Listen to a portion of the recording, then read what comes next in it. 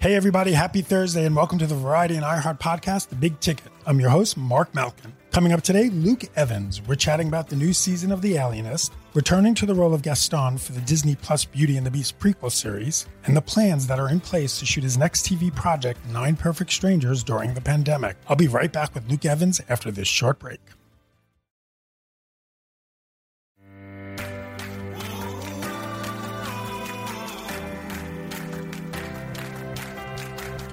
Welcome back to The Big Ticket. I'm your host, Mark Malkin. In the 20 years since Luke Evans launched his acting career, he has played Dracula, one of the Three Musketeers, and Bard the Bowman in Peter Jackson's Hobbit films. More recently, he's best known for playing Gaston in the 2017 live-action adaptation of Beauty and the Beast, a role he'll reprise in a prequel series for Disney+. Sunday, July 19th is also the premiere of the second season of TNT's The Alienist. He co-stars in the drama as newspaper illustrator turned reporter John Moore. I caught up with the 44-year-old Welsh actor from Ibiza, where he's vacationing before heading to Australia to film the Hulu adaptation of Nine Perfect Strangers from David E. Kelley and co-starring Nicole Kidman and Melissa McCarthy. Hi. You can hear me? I can hear you. Okay, awesome. I thought I was going to see you with pink hair.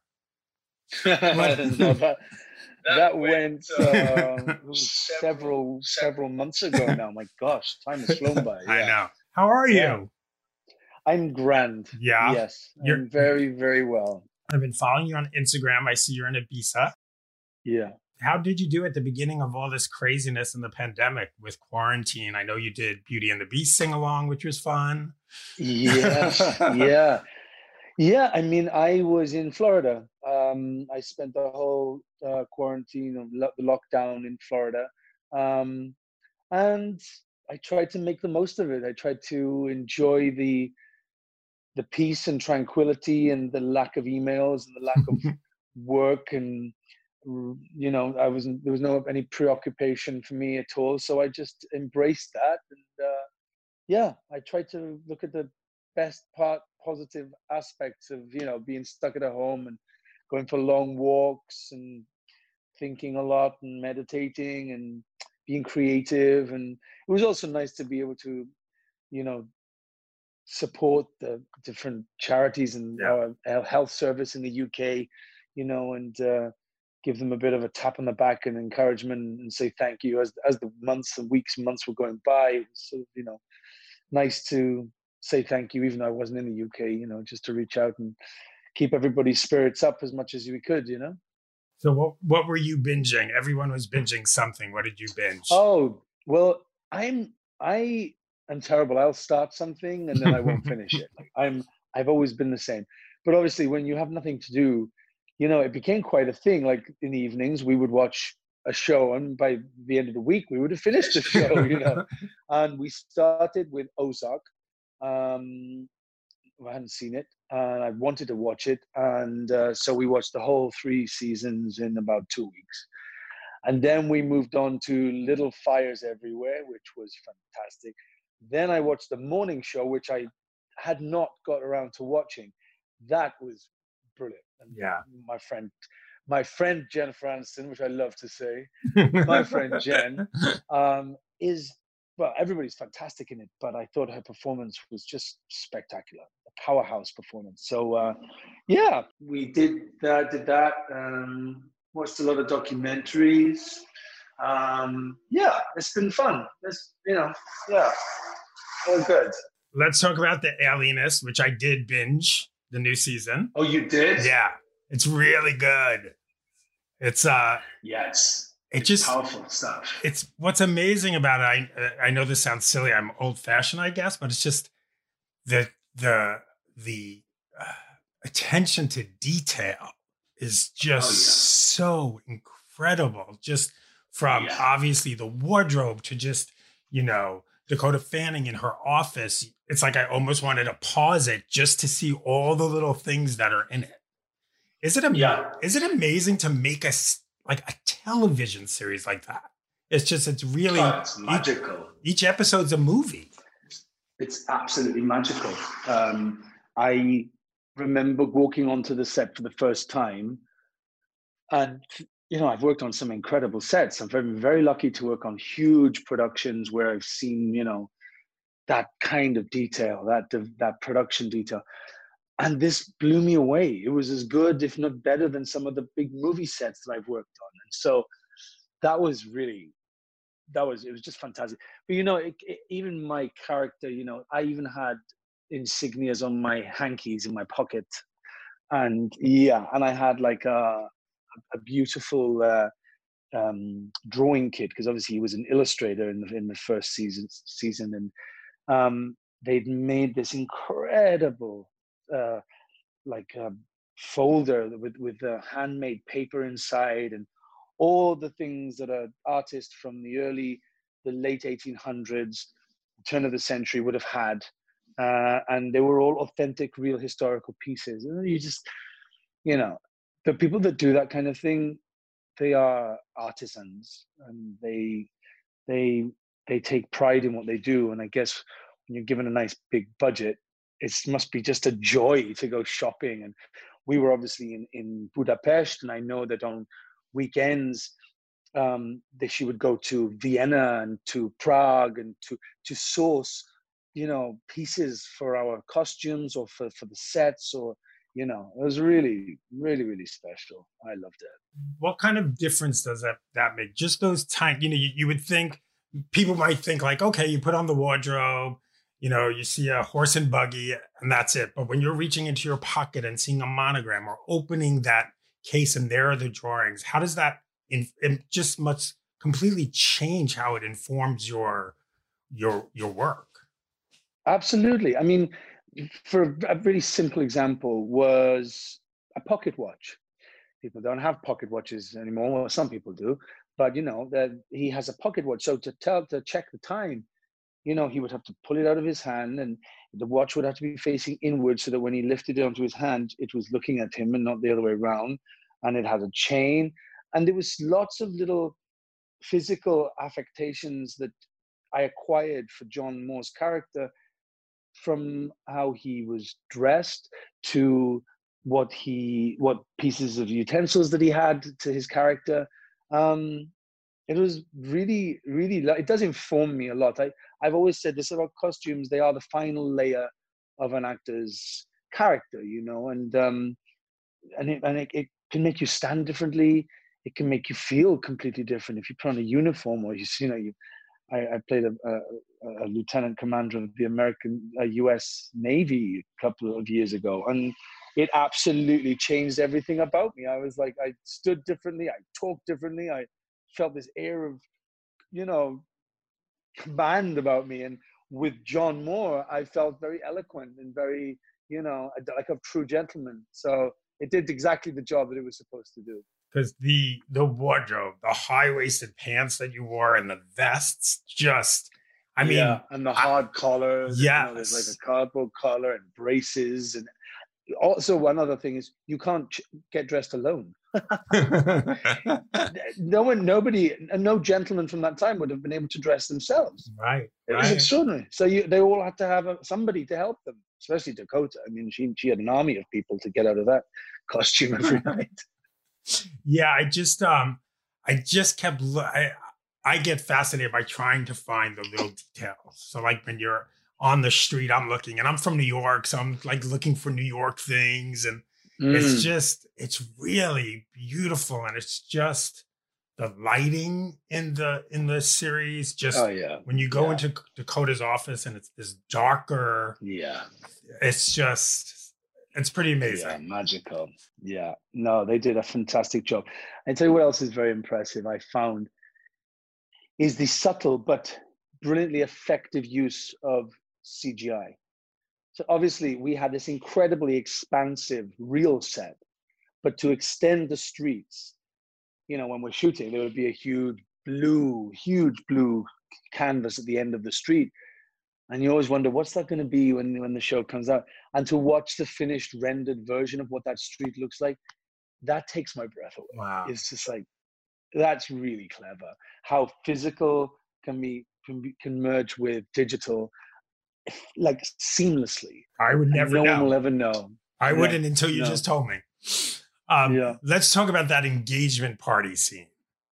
That oh my gosh, was... First of all, was it real cake? it was so over the top and just full of pomp and circumstance. Tell me about walking into that scene, into that room. Well, that building in itself is an incredibly grand space. We used it in season 1, actually, but it looked nothing like that. It was completely dressed differently. We also used many rooms off that huge big hall where the engagement party was. But it's always fun when you do a scene where there's lots of extras, there's lots of movement, and there was musicians and cake and a car and like speeches and a huge sweeping staircase. And I know everybody had a lot of fun shooting that one because it was basically a night shoot. We did it through the night because there were so many windows in that place. We'd have to cover them all up if we did it in the day. But yeah, it was magical. And also, the attention to the research that the set designers made did to talk about the cake, for example, that cake that they all put their hands inside the house to grab stuff. I mean, that's all from stories and from historical things that happened during that time at very famous people's parties, and to replicate one of the first cars as well. It's really impressive. But I love those scenes. Love them very much. So what did they said about another season? Do you want to do another season? I don't know. I mean, I know the 3 of us are extremely busy over the next couple of years. I know that our schedules are very tight, but never say never, because I think season 2 has come out very, very well, and I think people really will embrace the new story and the new plot and the new characters. And it's always very sad when you like the people you work with and you like the character that you're playing. It's very sad when you have to say goodbye to them when you're on set, and you go through that final farewell, which obviously we have in this show as well. Episode 8. And I watched it recently, and it took me a little emotionally. I took my breath away a bit. Just to think that's them gone. Maybe they might not come back, but you never know. You never know. I think if people like it enough and there's a good story to tell and another murder to solve, we might see that threesome pop up again. Maybe, who knows? How now though, when you talk about a scene with all those extras, it's now every time I look at something like that, I'm like, when will we be able to film something like that again? Well, yes, that is the biggest question of all, isn't it? I mean, I'm about to start a television show in Australia, and we all have to be quarantined in a hotel room.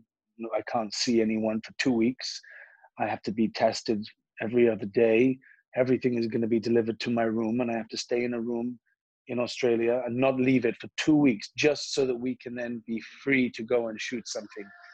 So if that's the sort of thing that has to happen for a very small cast, actually, I can't imagine how they will be able to do it. I mean, we are going to have to come around to working this out somehow, right, in the future. But who knows how that's going to work and when it will happen. I mean, it's just it's mind-blowing to think what we've been through and how it's changed so many aspects of our daily life and our work and our careers, and there's still no end in sight. I mean, that's the scary bit. I'm going to take a short break right now, but when I come back, Evans reveals just how far along they are in the Beauty and the Beast prequel series for Disney+.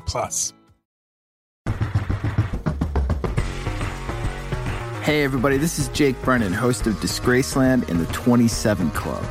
I want to talk to you about another podcast that I produce called Blood on the Tracks, the Phil Spector story. Blood on the Tracks, the Phil Spector story, is a 10-episode look at the madness and genius of record producer Phil Spector. Phil Spector and the music he created shifted and shaped American culture. But behind his famous wall of sound, there was a darkness, violence, and an intense inferiority complex that those who knew him and worked with him were all too familiar with, and that led to the senseless murder of actress Lana Clarkson. With Phil's recent death in the news, Blood on the Tracks has become all the more relevant. Just like Phil Spector, this podcast sounds like nothing you've heard before, because you can't push the needle into the red without leaving a little blood on the tracks. Listen to Blood on the Tracks, the Phil Spector story, on the iHeartRadio app, Apple Podcasts, or wherever you listen to podcasts.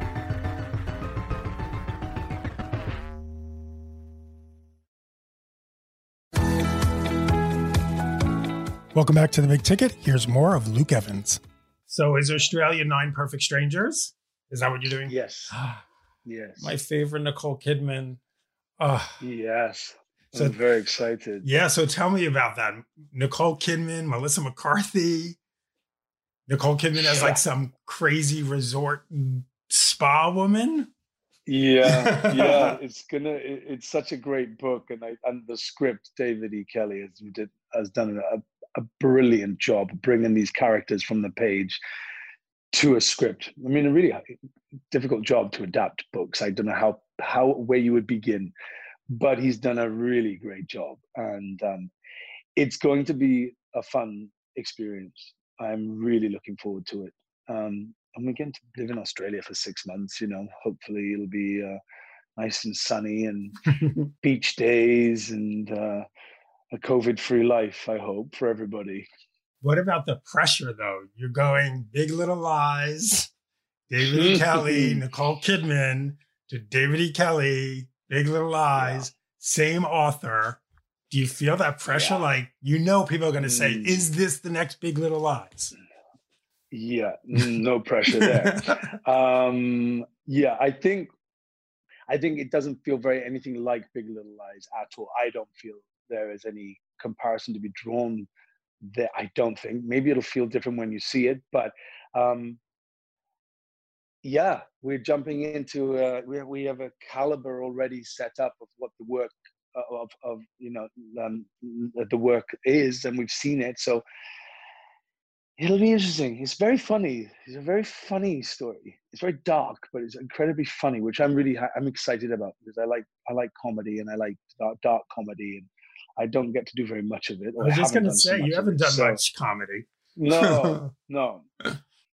So that's what I'm looking forward to. But just going to try and make the best thing we can, and hopefully people will enjoy it. But we are starting with a brilliant cast, and obviously I'm a big fan of Nicole's and Melissa, and a few of the other actors that haven't been announced. But it's a really interesting mix of people, and great talented folk are involved. So the cocktails, the ingredients are all there, so it could be a tasty cocktail. Who knows?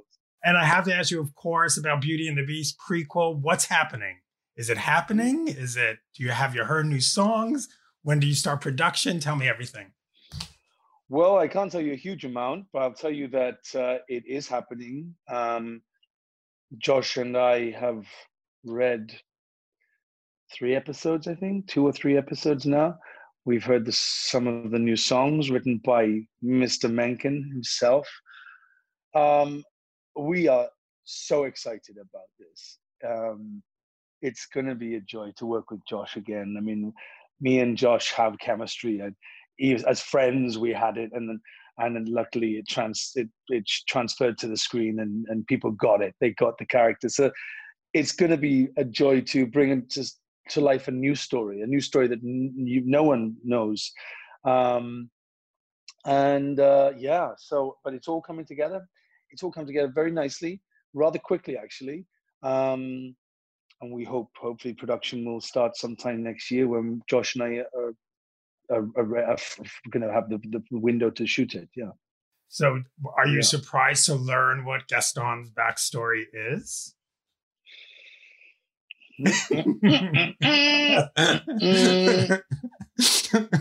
How about who are we going to see cameos from? Are we going to see? Oh my God! I mean, a smorgasbord of cameos. Can you imagine?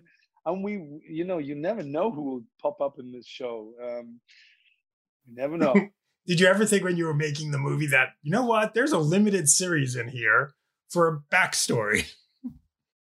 Weirdly, because we were the sort of the fun, we were the characters that people laughed at, we would often talk about, at home with Gaston and LeFou, or LeFou and Gaston go on a road trip, or LeFou and Gaston have a cooking show, or a men's healthcare chain. It went on and on and on. And then I think that fans put our names together and made Gafou. So they've got Brangelina and all those different. Now there's a Gafou. So no, we didn't, but we joked about it a lot. So the fact that it's now happening is just a joy. I mean, Josh and I have been wanting to work together again for a very long time. So we have a film with Netflix, and now we have this Disney Plus thing, which is going to hopefully be a joy to make, to step back into the world of Disney and the music of Alan Menken and the characters which we totally loved. And it's going to be fun. I'm very excited about it. And then one last question. Tell me about the first audition you went on, whether you got the role or not. My first audition. Oh, I remember my first audition was for a musical called La Cava, which was written by a woman called Dana Broccoli, who was the wife of Cubby Broccoli, who produced James Bond, and whose daughter is Barbara Broccoli, who is now the producer. And I was 20 years old, I think. I just graduated from college, and it was my first audition. And I went into their offices on Park Lane in London, in this grand building, which is basically the offices of James Bond, the film. And I sang in front of a huge conference table with all of them watching. And the musical director turned up he said, I'm going to put this up. I can see that you can sing higher. We're going to change the key. And I just had to sit there and hope to God that my voice wouldn't crack, because it was a huge song. And I went home that night, and the following morning I got the job, and I played the juvenile lead. Yeah. And my character was called Theodomir. Theodomir? Theodomir. Yeah. And I had the finale song, which was magical. And I think my friends and family saw it about 100 times. Luke, thank you so much for this. This was great. Thank you for taking the time. Congratulations on the series again. Like I said, my husband and I watched it, and we got into it. We were just sitting there we just wanted to wear your clothes. I mean, it was all about your wardrobe. Yeah, I know. The wardrobe is beyond. So what did you bring home from set? What do you bring home from a set like that to remember things? I started to collect the rings of my characters. Only because I seem to have a ring with all my characters. They all had a ring. Dracula had a ring. Gaston had a ring. John Moore had a ring. And I have a really beautiful collection of one-off rings, and my ring has my initials crests. I had the crest on John Moore's ring. So I kept that. That's the thing. I mean, I asked for it as well. I'm a good boy. I don't steal props. But that's what I kept from John Moore's character. Awesome. Thank you, Luke. Have a good one. Stay safe. Be well. Okay. Take care. Bye. Bye. Bye.